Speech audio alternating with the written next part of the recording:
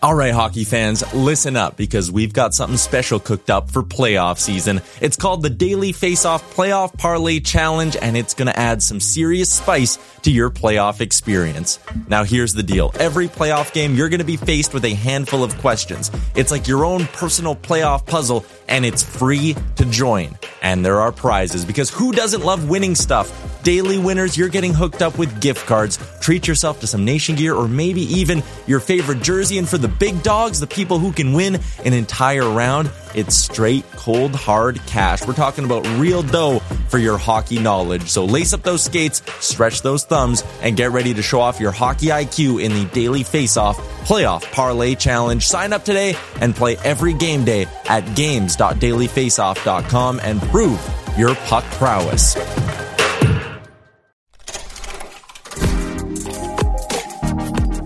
This is a Web Canopy Studio production.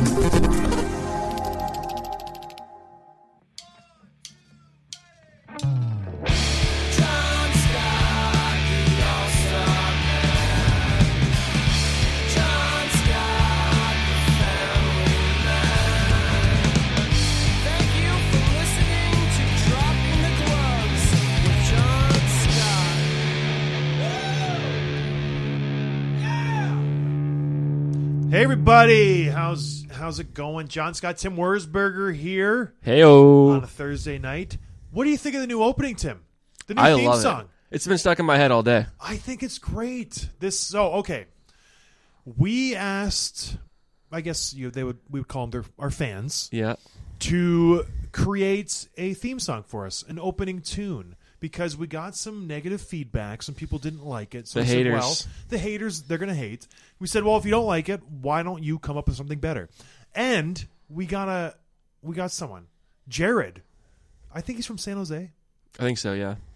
So Jared sent us 4 separate tracks. Him and his friends got together in their garage and laid down some beats. And they're really good.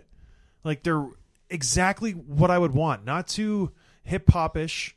Very kind of... a little rock and roll, a little bit of country, a little bit of rock and roll. Not too flashy, very short. It was perfect. It was perfect. And so Jared reached out. He said, hey, man, here you go. Do what you want with these. Hopefully you enjoy them. And I said, oh, I love them. Anyway, so he also said, listen, I'm a part of the hockey world too. I work with One Step, San Jose One Step Phoenix, which is a special needs hockey association, and which is great. So Jared, man, thank you very much. If any of you out there want to support the One Step Special Needs Hockey Association, go to osbi.org. I know, it's a cool thing. I looked it up. It's the American Special Hockey Association. They do good work. It's really cool. I mean, helping those kids in need and who have disabilities either mentally or physically, and obviously they're tied with both the Coyotes and the Sharks organization. They do a lot of cool stuff together. Yeah. So, yeah.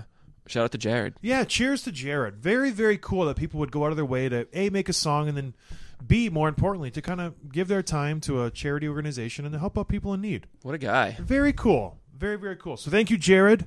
I appreciate it. The songs will be up, gosh, for the foreseeable future. I don't see us taking them down. No. They're so good. I love them. John Scott. Awesome.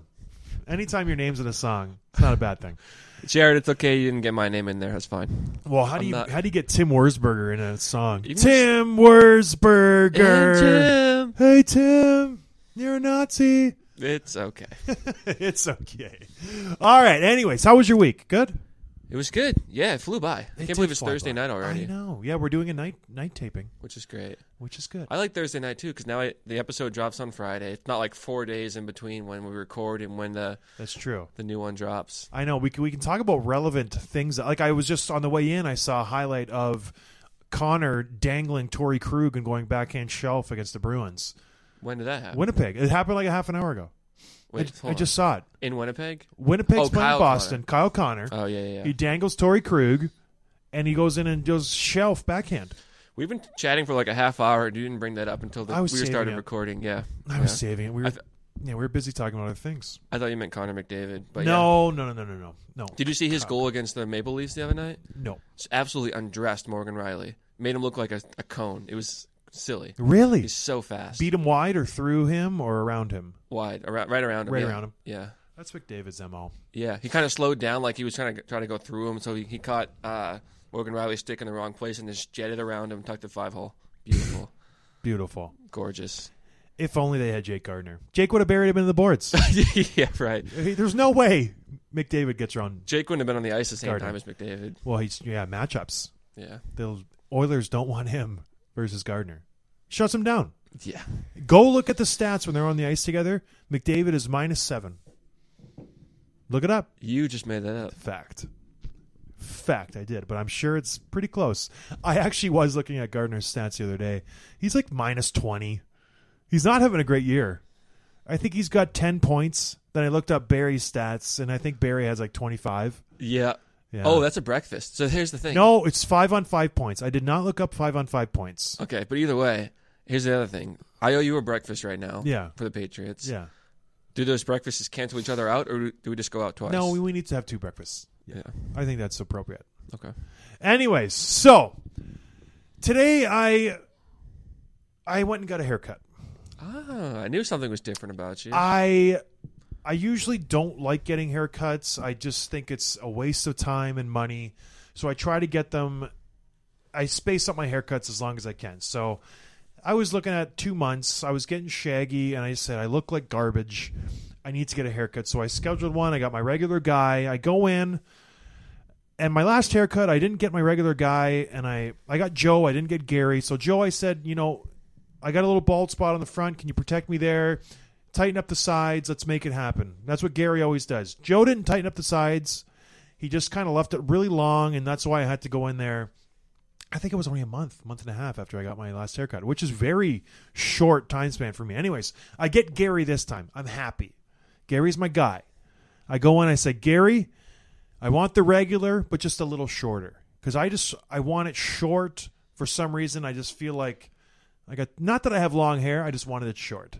So you don't have to come back too soon. Yeah, I just was like, I think I got a little bit shortchanged last time, so I want to make sure I get my money's worth this time. Let's take it short on the sides, protect me up top. My little peninsula. You know my spot? You know my spots. Protect me. He's like, I got you. I got a friend who has the same kind of hairline. I got you. I'm going to give you the haircut I always give him. Like, perfect.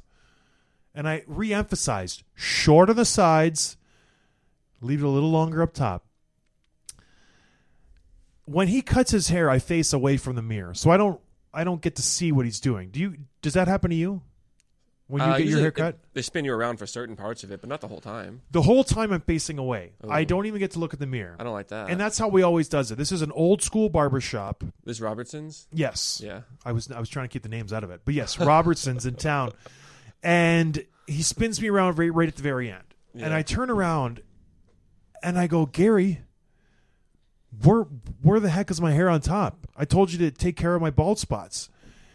And he goes, oh, I thought you said go short. I said, on the sides, Gary. On the sides. And I'm like, man. I looked at him, I said, this is a terrible haircut. I said, I do not like it. I've never done that.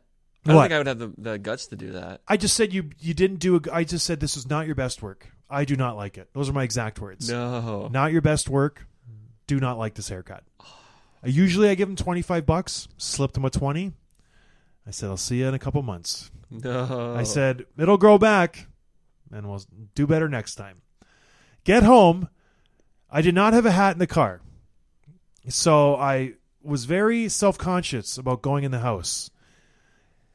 I literally took one step in the house, and I hear from across the kitchen my second oldest daughter, Gabriella, go, Dad, you look horrible. And I'm just like, oh my gosh, what? And she goes, your hair. It looks like you have hair and then you have this big patch of hair at the front. What happened? Because I have a peninsula. And I'm just like, oh my gosh. I go right into the bedroom, grab the hat, throw it on. I'm just in a bad mood the rest of the day. So you've had a hat on for the past few days? I got the haircut today. Today? Oh. Today I got it.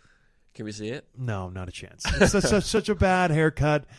The only time I'll take my hat off now is when I go to church on Sunday, and that's it. Gosh. I'm just so self-conscious about it. It's interesting that you like that, because I only went there once, and I heard great things when I moved here, and I heard, got to go to Robertson's. I went there once, got a bad haircut, and I'm never going back. It is a very old-school barbershop. The things I like about it are It is just low key, and it costs $16. You're in and out. Yeah. It's just like easy peasy lemon squeezy. I like that. I don't like the whole glitz and glamour of let's shampoo at the end. Let's put in some product. Let's talk about this. I'm like, just cut my hair and let me get out of here. Yeah. You know what I mean? And Yeah. they've done a good job. They did not do a good job this time. I'm very unsatisfied. And it just got me thinking, my kids are so honest. I'm Yeah. like, man, this kid, I walk in the door and she goes, you look horrible. From across the room, shouts it in front of the whole family. And I didn't even say anything. I'm like, yep, I do. I know I do. I'm like, you son of a gun. It's funny. You know the comedian John Mulaney? You ever listen to him? I know the name, yes. He's pretty funny. I was listening to his stand-up a few weeks ago, and he had a bit about middle schoolers, so a little older than your daughter, but he's like how brutally honest they are, and they're also smart enough to like pick on the one thing that you're most sensitive about. Like they know what it is, and they will just not stop harping about it, and they're so good at it. Well, my daughter nailed it. Yeah. I know. I was just like, you got to be kidding me. Because I felt really bad going into the house. And all I wanted was for someone to be like, oh, it's not too bad. No, she nailed me and just put the final nail in the coffin. What did Danielle say? She didn't say anything because she knew it was bad. She's not going to lie to me and be like, it's okay. It's a terrible hair. I don't even think I showed her because I came into the kitchen and I locked eyes with Gabrielle and she goes, you look horrible. No. And I took an immediate turn to the bedroom to grab my hat. And so I don't even think Danielle saw it. She won't see it. I'm going to sleep with a toucan. No way. I'm not going to blow that. Get her thinking I'm ugly. It's such a nerve-wracking thing to go to a new place, too. Like That when was I an moved old here, place. But I was like, oh my God, I'm going to have to find a new haircut place. But you have a gorgeous head of hair. Oh, come on. It's not hard to get a haircut when you have a full head of like luscious hair. I have a not ideal, less than ideal hairline. Yeah, but with great power comes great responsibility. The stakes are higher when you get a full head of hair. No, but you can always come back to it. If you get a bad haircut, what's the worst thing you do? You buzz it down, you still have a nice buzzed head. You know what I mean? Yeah. I have a garbage hairline, and I look like trash right now. You look great with a hat on. That's what I mean. I'm going to stick with that. You're going to get used to this hat. What mass are you going to on Sunday so I can see? Like 4 a.m. The nobody time where no one's there. I'm going to go by myself. Anyway, so I thought that was just funny that the kid just called me out. I just think it's cute. I was like, you know what? I do look bad. But that's not really nice to say. I'm like, you made Dad feel sad. let's not do that.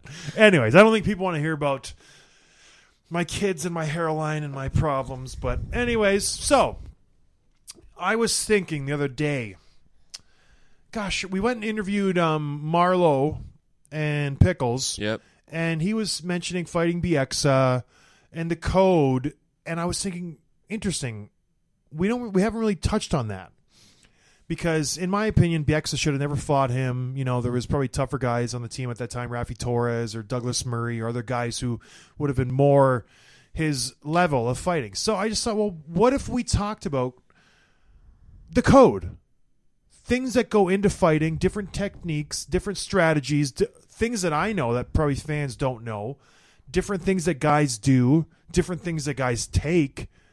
I just thought it'd be interesting podcast because I was a fighter, for a lack of a better word, for 10 years, 11 years. That was my job. I got paid very well to fight people. I'm not naive to that, or I thought I was a hockey player. I played hockey, but the reason I was there was honestly because I was very tough and I was very big. And I tried my best to play hockey on top of that, but if I wasn't tough, if I went out there and got beat up my first 3 or 4 fights, I would never have had a career that I did. So, let's dive into it. Let's just talk about the role of fighters and just little tidbits, little secrets. I don't know. How do you want to do this? You want to do Q&A? Why don't you kind of start with just how you view the code and what your tenets that you follow are, and I think with this, everyone's talked about this. I think it has been beat to death a little bit, but the way I see the code as I don't know, I hate to talk about like a heavyweight. I was a heavyweight. I was one of the tougher guys in the league. The code is if you get someone in a bad situation, you don't put them out. You let up and you take it easy. If someone's on the ice, if someone takes a knee, if someone's down, you don't give them a shot on the ice. You don't take that extra punch. you don't do something to jeopardize someone's career or their way of living. That's how I see the code. Strictly with fighting. And that can apply to hitting. That can apply to hockey in a lot of ways. If you see someone with their head down, you hit them, you don't try to hurt them. I remember one time we were playing in Vancouver. My first year, I got all like excited. I grabbed the puck from my zone and I like was skating into the offensive zone. All of a sudden, I hear someone come screaming from the Canucks D zone trying to nail me at the blue line, and it was Bieksa. And he comes up and he goes, boom, and yells it. And it startled me, and I kind of dumped the puck in, but he didn't bury me because he could have really killed me. And I was like, man, that was really nice of him. You know? You say anything to him? Oh, no, but I just thought that was really cool. That was the code. Because he could have buried me, absolutely buried me at the blue line. My head was down. I thought I was Bobby Orr. I was like, I'm going to take this in. No way, I had the puck. Yeah. And then Bieksa comes and just like out of nowhere and just could have destroyed me. But he didn't. He just screamed, literally goes, boom! And I like fumbled the puck and like dribbled in the corner, and he goes, and he just went on his way. I was like, oh, that was cool. He might have like just bumped my shoulder. Yeah. But I just didn't expect that. So anyways, I think that is the code. You don't try to hurt somebody on purpose. That's the code. What about once the fight is started? What are some of the things there? Usually, so go ahead. Well, no, usually it's funny when a fight starts.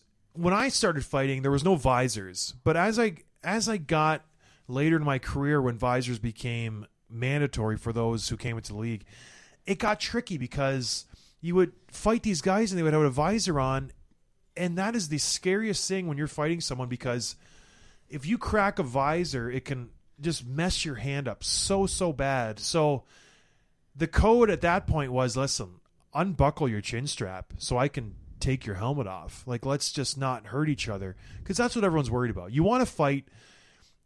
There are injuries that come from fighting. I've ripped my thumb off. I've broken my nose. I've, black eyes, whatever, dislocated shoulders, you name it, it's happened. But you don't want to like go in there and get injured from something silly, like rip your hand open on someone's visor, or if I'm down, someone belts me in the face and I break my face. Like, that is not necessary. So I just think, be smart. There's some people out there who are just complete animals and they don't think, and they just like want to win the fight. Another thing, you don't rip someone down from the back of their collar and try to like slew foot him and try to throw him down and pretend you win the fight.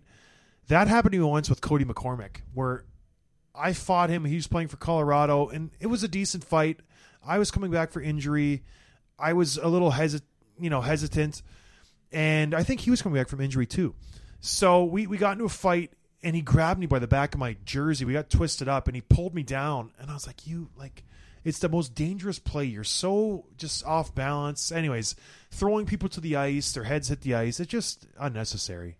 Anyways. Does someone do something like that just to give the illusion that they won the fight? Because the fans can't tell. Whoever goes down first loses. The no matter fans what don't know what's that. happening for the most part. It's just whoever lands on top of who is the winner of the fight, basically. So if you watch guys, if they're losing the fight, they'll try to tie up and throw the guy down, and they'll jump on top, and they'll get up first, and they won the fight. So, yeah, if you're in a fight, and that's the thing, I fought a caliber of guys who didn't do that, but that's more for the middleweight guys or the flyweights who don't fight that often, where they're not experienced enough. The guys who I fought, they fought their whole life, so they don't usually do that. Yeah. You know what I mean? So I didn't have to deal with that. The guys who grab your leg, or it's just come on, just fight. I remember watching Sean Thornton fight all the time, and he was a great fighter, obviously, but he was terrible at staying on his feet. He would go down all the time. Guys would just either, whether they were doing that or they were just knocking him down, he would always go down.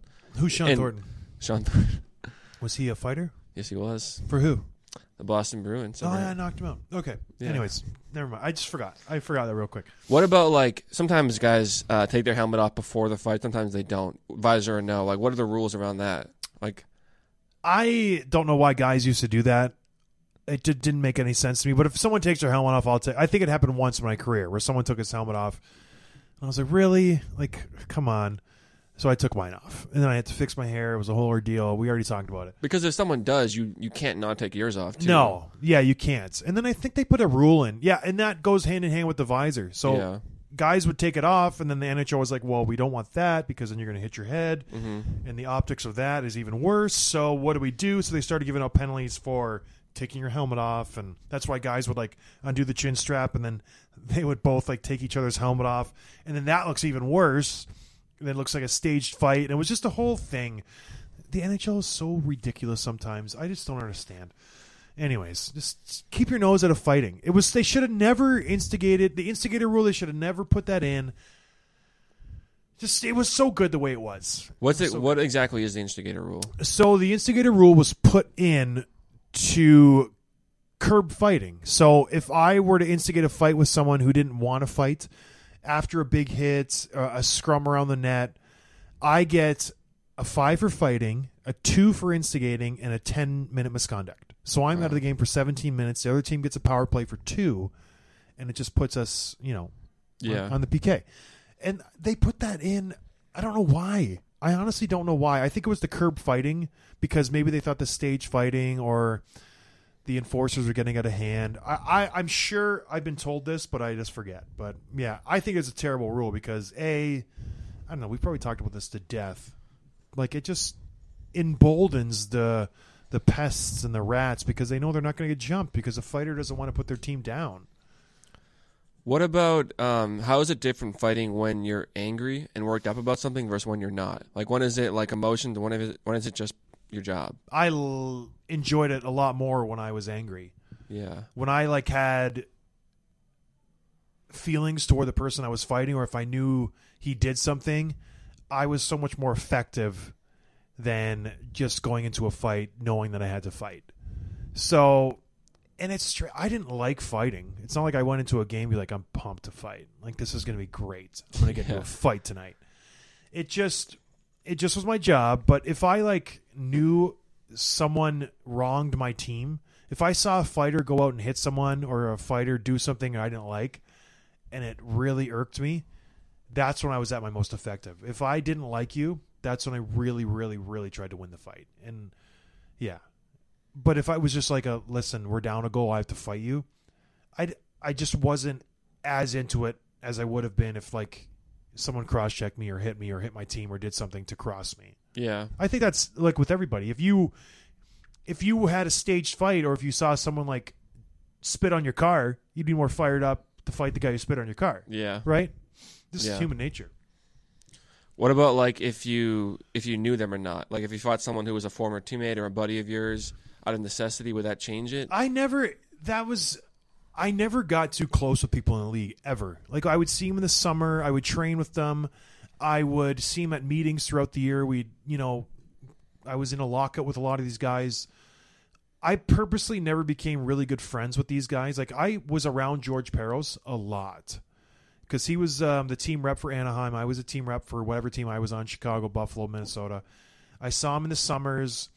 We were around each other a lot, and I purposely did not talk to him. You know what I mean? Just because I didn't want to have to – it would have affected me. I like the old school mentality of, listen, on the ice, I hate you. Yeah. I don't like any of you, and I will go whatever it takes to win this game. That's why I think I don't have any friends in the league. That's not true. Well, I do, but not that many. Yeah. Because I literally just did not like the people I played against. Yeah. And I didn't care who you were. If you got in my way, I would take you out. And I don't like these days how people are friends. And it was even during when I was playing. People, they switch teams so often. You have friends everywhere.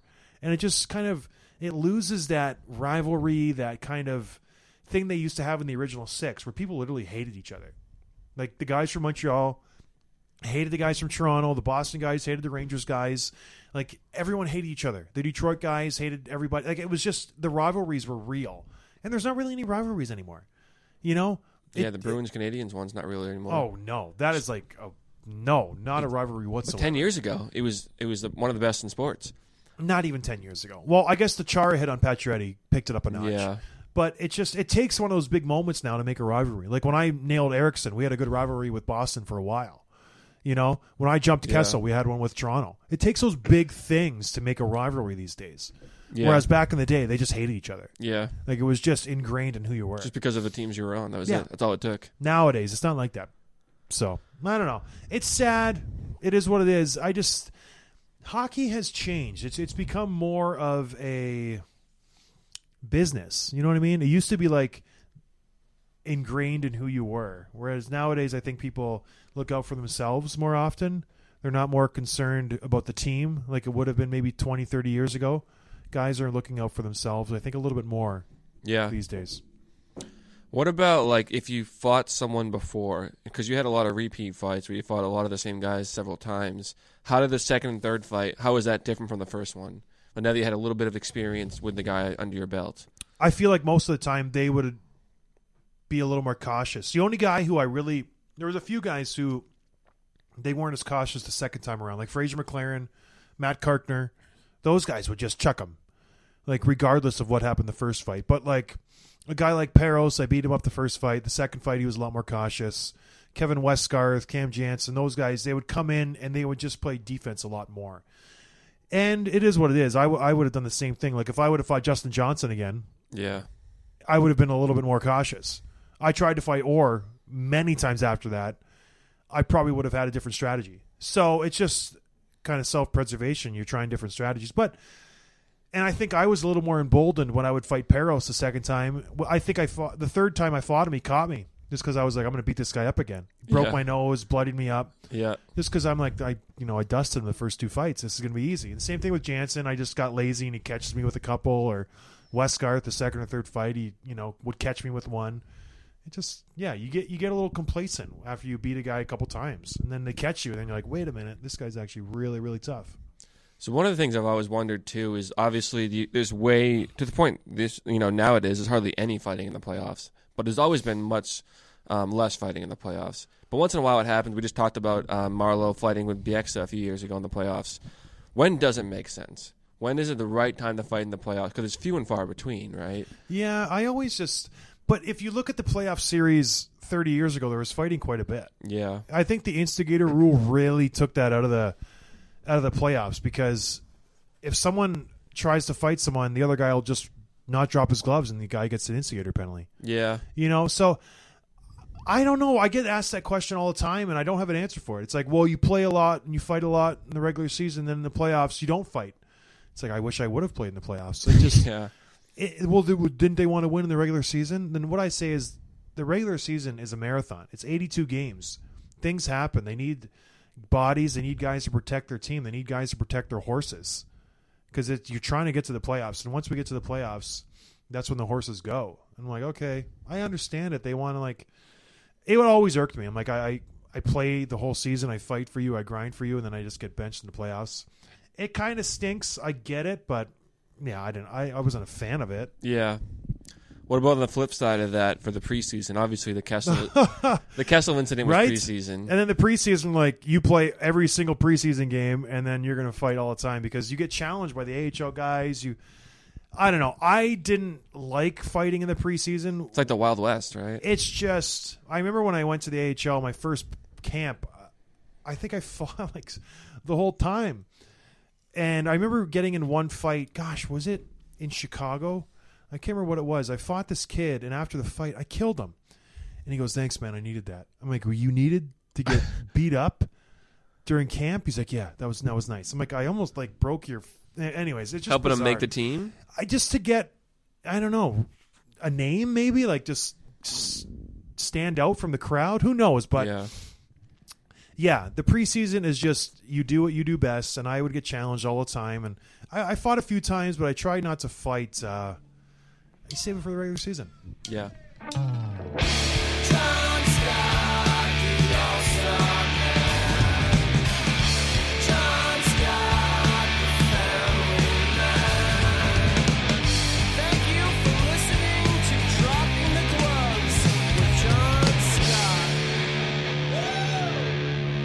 So we're talking about fighting. When I think about fighting, I always think about, well, when did I start fighting?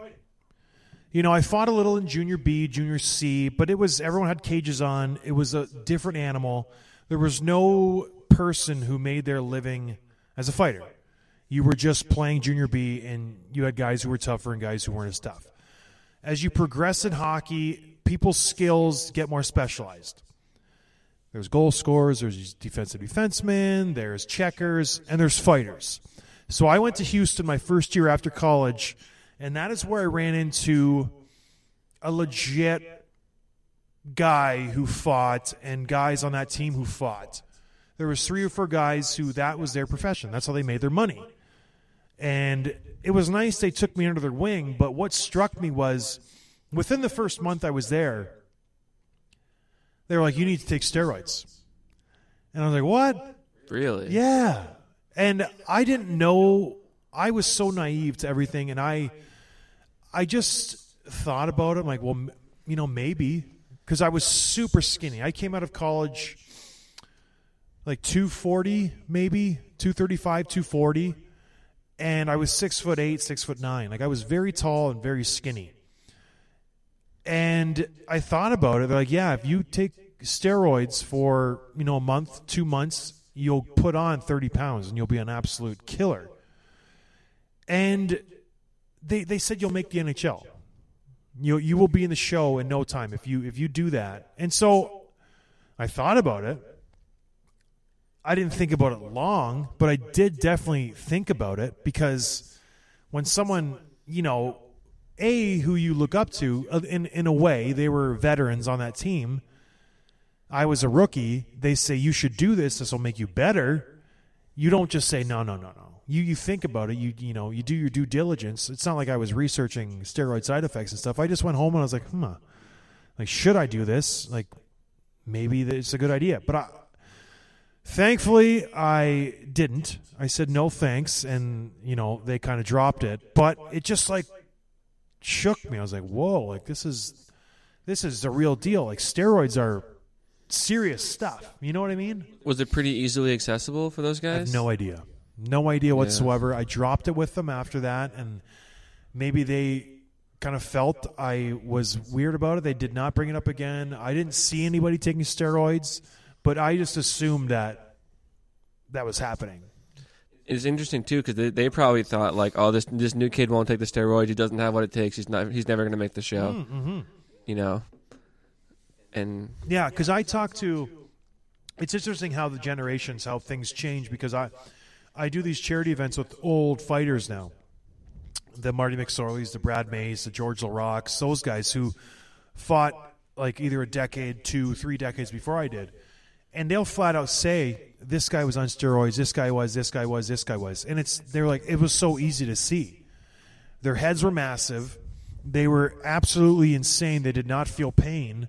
And it was just obvious. Yeah. And even in the AHL, because they didn't test, I would go around the league and I would see guys, and it was just completely obvious.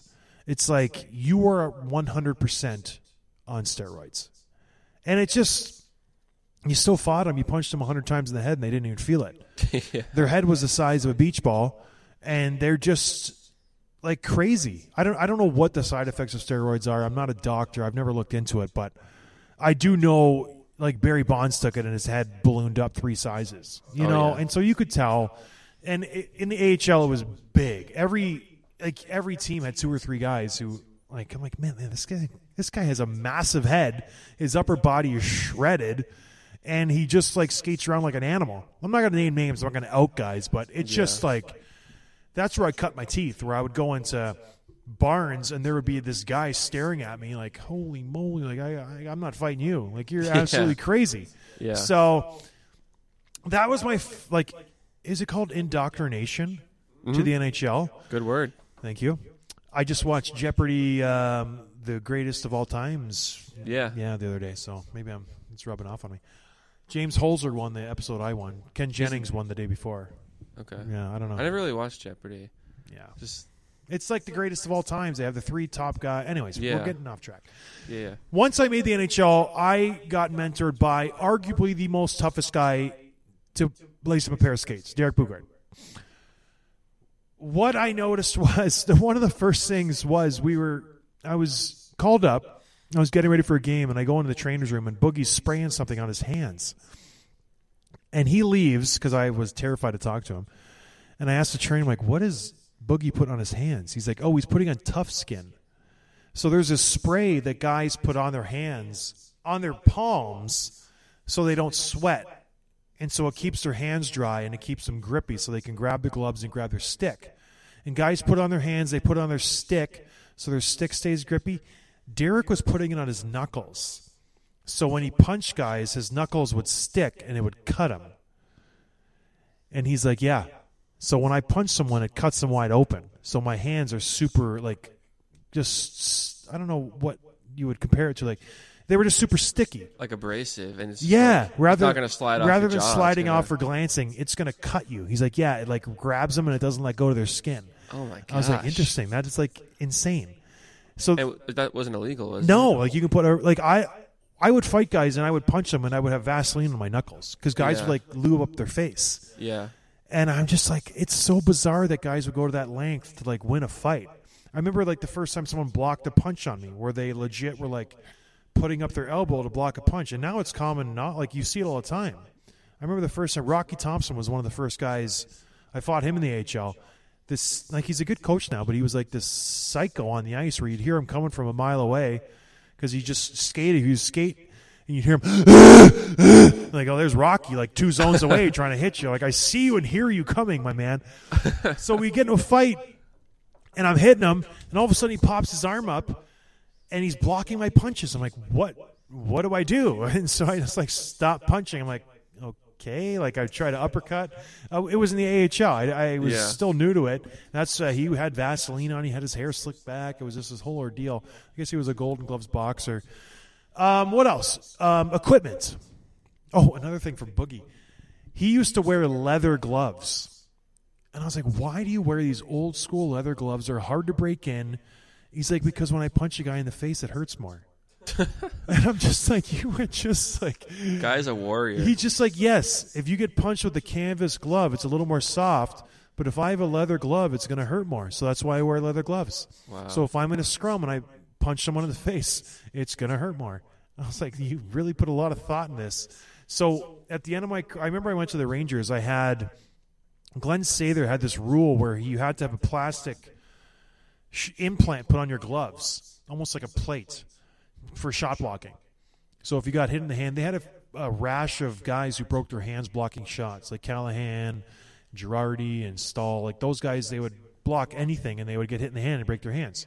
So he made everyone on the whole team put like a little plastic plate on their gloves, and it stuck out a little bit on my glove, this little plastic thing. And so when I would punch a guy, it would be like this little tiny piece of plastic just belting them in the cheeks. And so I would start punching guys in a scrum, and they would get a big gash wherever I would hit them because it would just be like a hard piece of plastic going into their skin. And I was like, man, this is lethal. It's crazy. And so, yeah, you would get penalties for it, but no one would go in a scrum with me because I would just hit them, and they'd get a big cut. That's the kind of stuff, like, no one sees that. Yeah. The fans have no idea that kind of stuff is happening at ice level. None whatsoever. Tie downs. So when I came into the league, tie downs were mandatory. It's for those of you who don't know, it's a piece of fabric inside your jersey that ties to your pants. And it's fastened with Velcro and then a button or a clip, whatever. Otherwise known as the fighting strap. Fighting strap, yeah. So guys would put their tie down on, and then they would cut the tie down all the way until like there's just a little bit left. So when they would get into a fight, they would hope that the guy would rip their tie down off, and they could like take their old school jersey off and shoulder pads and just be like free. Really? But then I had the other end of the spectrum. I played with Matt Cassian. He would have a tie down on the back and a tie down in the front, so no one could even touch his jersey. Then I played with guys who had really baggy jerseys, so you would have nothing to grab onto. And if you grabbed their jersey, you couldn't control them because their jersey would be so loose. Right. They would just be free.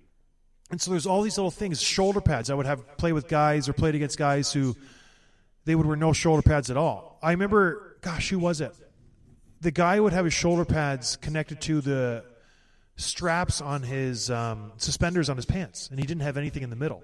So he had a shoulder pad and an arm pad, but nothing in the middle. So he had nothing to grab onto.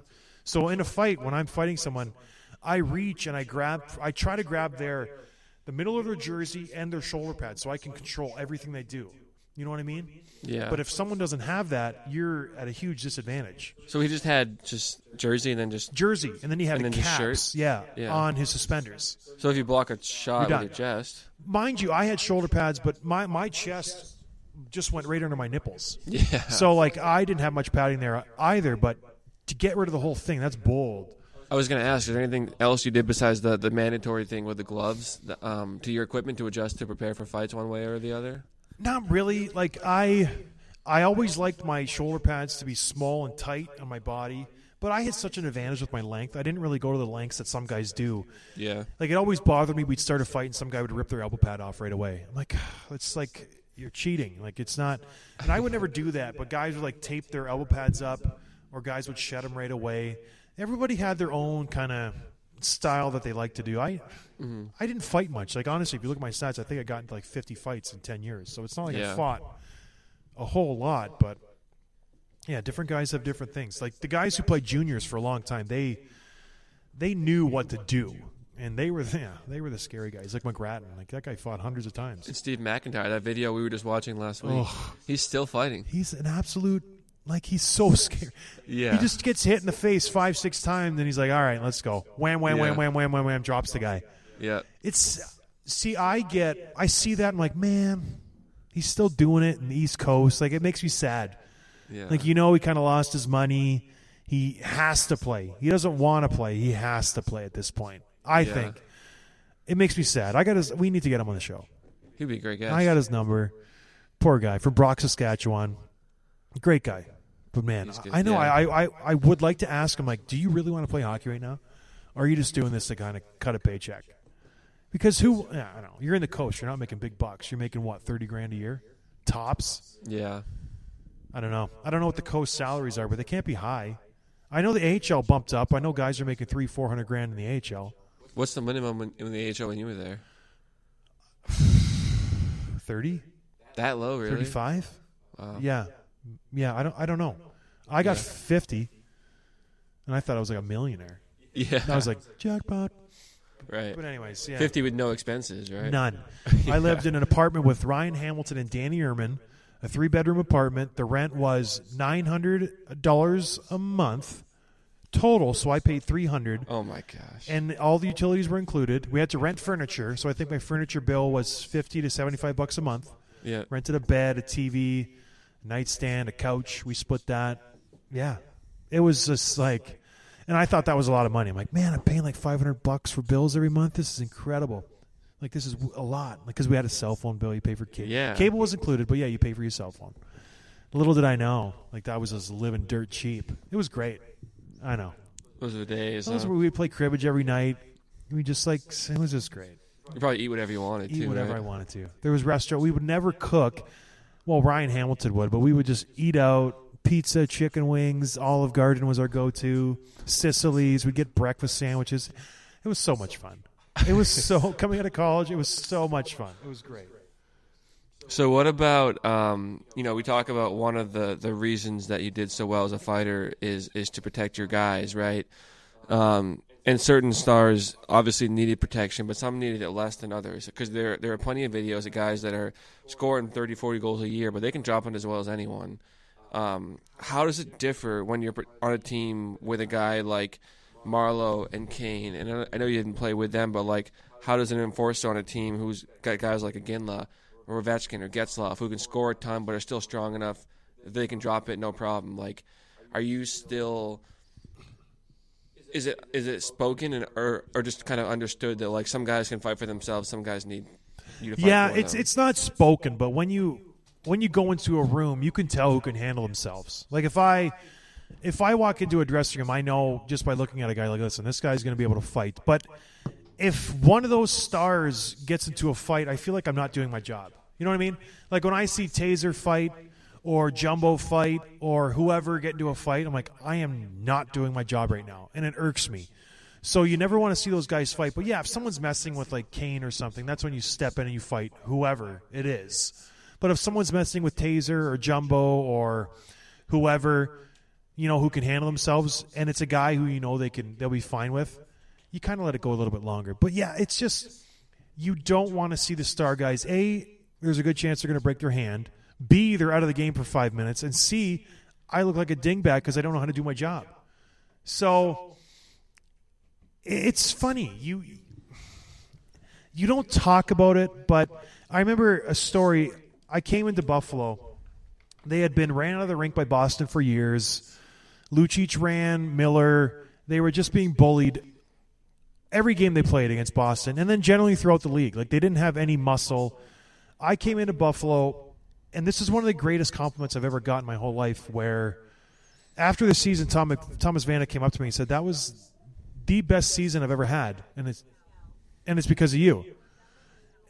What is going on? Meeting Al said hello. Why is it doing that? I don't know. So we have this little camera that sits in. We're just doing it tonight.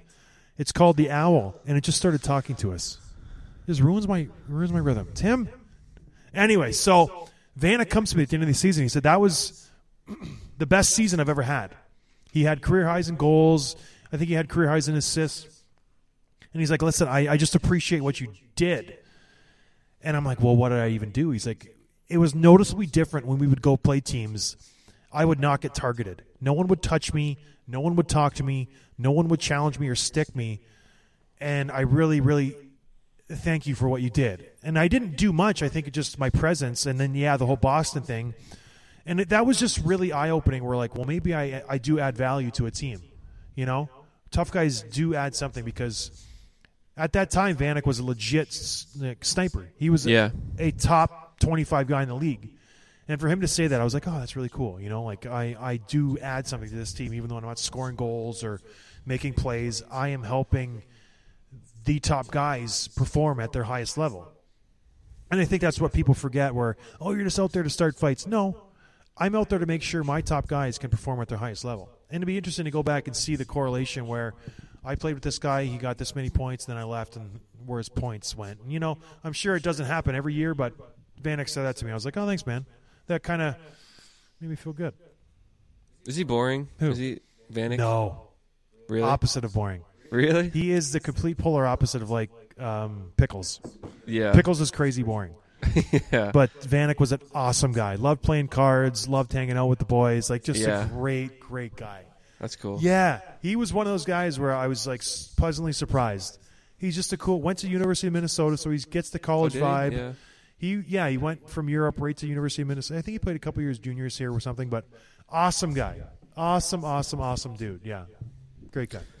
So, kind of want to just switch gears a little bit. Switch it up, Tim. Let's switch gears. Same topic, but we gearing down or gearing up? Geared up. Gearing up over good. Yeah. We tweeted out a few days ago about kind of talking about this episode was going to be about the code and the unwritten rules of fighting, and the fans had some good questions. Do you run that Drop in the Gloves Twitter site? I sure do. I was wondering if that was you. Yeah. Okay. There might be some fake fan accounts out there. Oh. We have hundreds of fans, John. We have hundreds of fans. Dozens of us. So there's a bunch here. I'll kind of just go down the line. The first one is from a guy named Donnie Fong. How do you know it's a guy? I don't. Then don't generalize. We can get in big trouble. You're right. Donnie could be a woman's name. This individual. Thank you. Donnie would like to know, have you ever not defended a teammate that was a pest and you kind of felt like maybe he deserved it? Yeah. You want to talk about it? Cal Clutterbuck a few times where he would just start something. I'm like, Cal, you can handle this. Yeah. Coletta a couple times where he would start stuff. And I'm like, Patty, you deserve this. Like, you deserve to get kind of... And Patty, that's the thing. Patty was actually legit tough. He was one of the tougher guys who could handle himself. No one knew he was a left-hander, and he would catch guys all the time. So I knew he could handle himself, but Cal... There was a couple times I'm like, I hope Cal gets one. Right in the kisser. He was the guy that would always warm up without the helmet on, right? Always.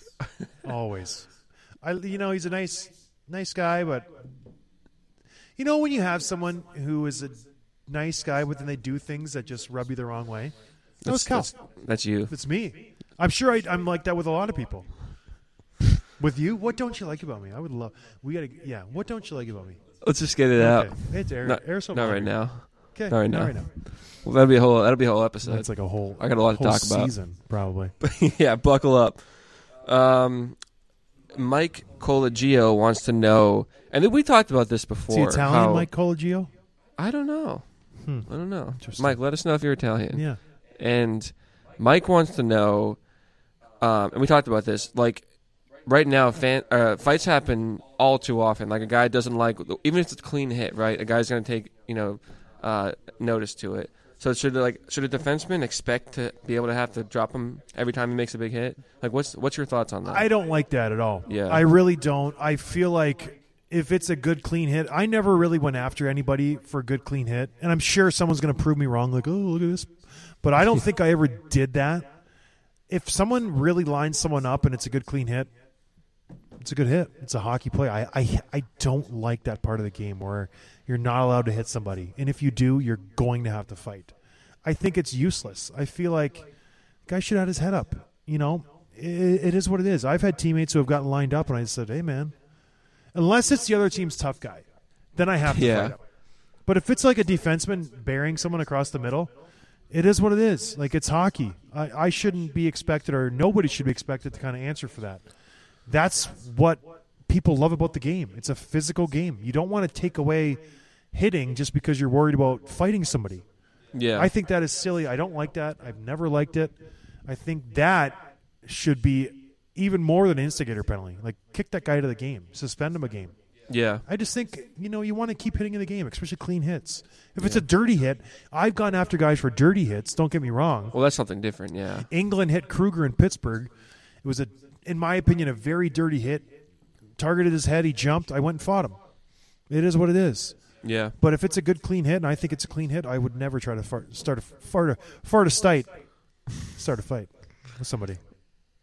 What about if a star player targets or throws a big hit on one of your guys that needs to be answered for? Do you go after that star player or do you go after their tough guy? So just say if Stamkos hits someone on my team, I would go after someone on their team. Yeah, I can't go after Stamkos. So so Kopitar hits Marleau. You don't make Kopitar pay. You go after whoever. Yeah, you can't go after the star player really. But then you just say on the other end of the spectrum, if their tough guy is like, or one of their pests is going after the star player on my team, I go to them and say, I'm going after one of your star guys. And does the guy who's fighting you know that he's answering for the hit that Stamkos laid? Oh, for sure. Yeah. Or a hit. It doesn't have to be Stamkos. It could be anybody. Yeah. If someone targets Kane, I don't fight that guy for hitting Kane. I fight somebody else on their team. Because you're not, like, that's my job. You're not supposed to target. Right. So, and then after I beat up their tough guy, I go to their guy who made that hit. I said, do it again. I'm going to fight somebody else on their team. I'm going to beat somebody else up. Keep hitting like that, and I will keep answering that. You know what I mean? What about Mike Checks Greeley? and balances, Tim. Yeah. Checks and balances. You're the sheriff out there. That's how it works. You have to keep people in line, and I know it sounds silly, but it absolutely works. If you tell someone there will be consequences for their actions, they will think twice about doing that. If I tell someone before the game, hey, if you run around and start hitting guys tonight, I'm going to bury someone or grab someone on your team, either someone on their team will say, hey, cool it, or they will second-guess themselves doing something because they don't want to get, their teammates hurt or themselves into a situation. Yeah. And I don't care who you are. If someone tells you that, if someone told me that, it would affect me. And it happens. It's human nature. Mike Greeley wants to know, and I guess I never really thought about this, what's the code for fighting at the end of a shift where you know a guy's already winded? Has that happened? Is that thought about at all? Oh, for sure. If I was nervous about fighting a guy, I would try to pick him off at the end of a shift. For 100%. I would have coaches sometimes who they knew I was like nervous about fighting someone, like wait. He would purposely wait, this coach, and he would say, let's get him out at the end of a shift. No way. Yeah. And he wouldn't tell me to fight, but he knew I wanted to. He's like, all right, now you change. Go grab him. I'm like, all right, thank you. That's it funny. didn't happen often, but yeah, you typically did not want to do that, but you want to fight. So that wouldn't be considered like a below the belt strategy or No, anything? because they can always turn it down. They can always say no. I would never jump somebody at the end of a shift, but if they're out there for 30 seconds and I ask them to go and they say yes, who am I to, Sure. It is what it is. What about, and obviously this happens very, very rarely, but when goalies do drop the gloves. Oh, I love it. It's usually against each other, but not always. Yep. What is there a code for when it's okay to fight a goalie? Not that you ever did it, but I've it punched a happens. few goalies in the head in my day. Really? Yeah. Just either if I'm on the power play and they're getting slashed, which happened, I was on the power play and I turn on and belt them, or if it's in a scrum and they're, getting in there, and I just think it's funny when you hit a goalie; they just go down. But yeah, I've only seen one goalie. The late great Ray Emery fought Andrew Peters. That's the only time I've ever seen a goalie fight a position player. Yeah. And Ray is one of those guys. He could handle himself. Like, he was a tough goalie. So I don't know. I love goalie fights. It's just two guys who have no idea what they're doing. I got awesome. Ray Emery in his first fight because of that Kessel incident, and he won't stop thanking me. He's like, I really thank you for getting me in that fight. I mean Ryan Miller. Who did I say? Ray Emery. Yeah, Ryan Miller. Ryan Miller. These Coors Lights, I'm telling you what. I've had 3 of them, and I might be a lightweight these days. I don't know what it is. Yeah, it's absolutely. Absolutely, Tim. What is the code for being third man in? Well, if someone's getting really taken advantage of, who asked that question, by the way? Bill Opila. Bill, she sounds like a great gal. If someone's getting really taken advantage of, I see no problem with just stopping the fight. I don't think you enter the fight, to engage anybody, but you stop a fight. Especially if someone's really getting their wheels beaten off them. So I've done it before. You're standing around, you're watching your teammate just get beat up, and you're just, all right, that's enough. I don't go in there to try to fight the guy. I'm like, that's enough. Stop it. The refs aren't going in. Let's end this. Yeah. That doesn't happen in the NHL anymore because the refs jump in so quickly nowadays. Back in the old days when I first started, the refs would wait legitimately until you fell down. They would let you fight. They would let you fall sometimes and get back up. They would never jump in. Now the refs are so paranoid about guys hurting themselves and the optics of it. As soon as there's an opportunity, they dive in there, and it's just I don't think that's an issue anymore. Okay. Is this super boring or no? This is great. Is it great? Yes. Okay. I just feel like when I talk a lot, it's really boring. No, because this is stuff people want to know, especially from you. All these gals tweeting in. Yeah. 2 more questions. James wants to know. Nah, she sounds nice. Yeah. When there's a situation where there's a big scrum, usually after a big hit or something like that, or a tussle in front of the net, and then it always seems to be that 2 guys will square off up that. It's usually not the 2 guys that started the scrum, but 2 of the guys on the ice will square off as a result of whatever's happening in the pile-up. How does that happen? Is there a conversation? Is it usually something preceding that kind of gives them the context to do it? If you go into a scrum, and it doesn't happen in hockey, the guys who know how to handle themselves, they find the other guys who know how to handle themselves. Yeah. And the guys who don't know how to handle themselves, they usually are looking for corridors, and they're not looking for trouble. You know what I mean? Right, looking for Kane and Kessel and those guys. Yeah, and so they're not even looking for anybody. They're just keeping their head down. They're minding their own business, whereas the guys who are better at that, they're better at fighting, they're looking for somebody. They're trying to figure something out. So you're circling the pile, you're eyeing up who's around you, and as soon as you find someone, you go after them. You know what I mean? Mm-hmm. And it's just nature versus nurture, fight or flight. And most of the time, the guys are looking for it, they find it, and that's just how it works. Last question. All right. From Dominic Fisher. I'm saving it. I like him. Dominic, I'm saving it for last for a reason. Did you ever break the code?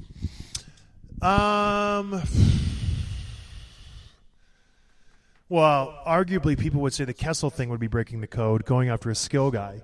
Yeah. So that would have been a time where I guess I did break it at that point. But in a fight, I guess I don't think so. Like I've never purposely tried to hurt someone in a fight.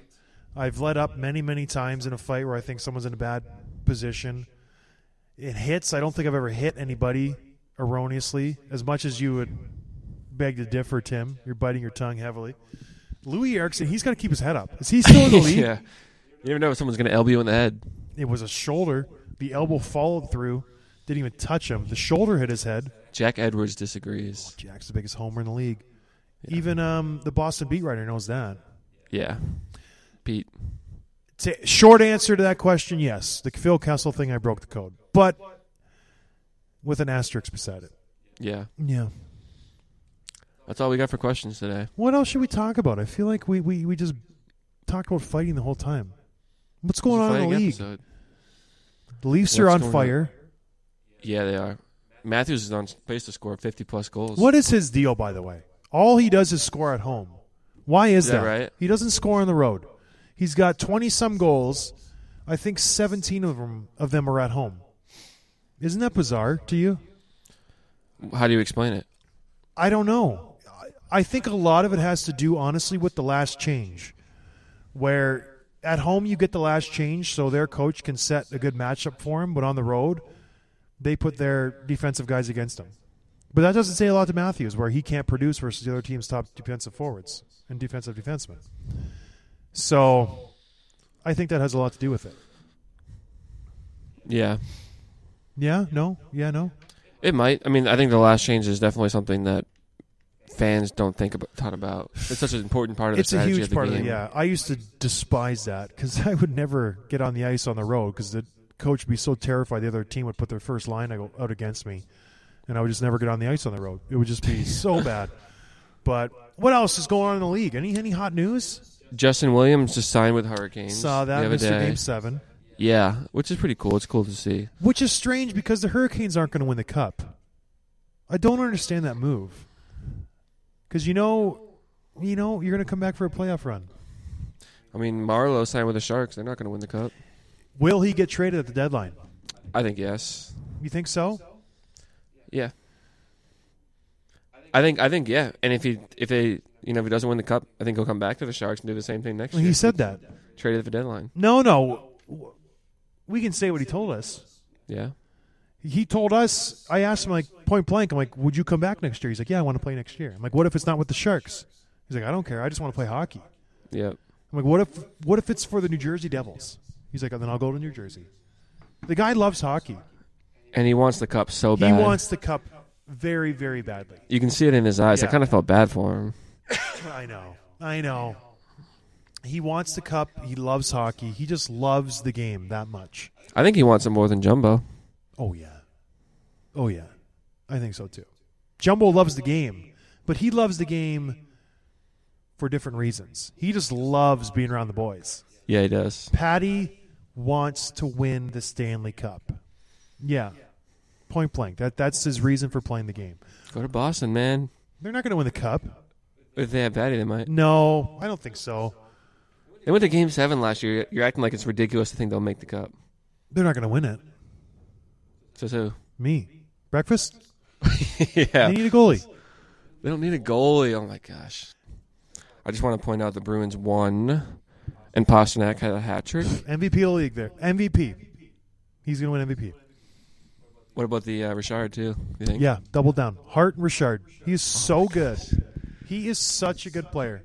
He is. It's goals 33, 34, 35 tonight. It is January 9th. He might get 70 goals.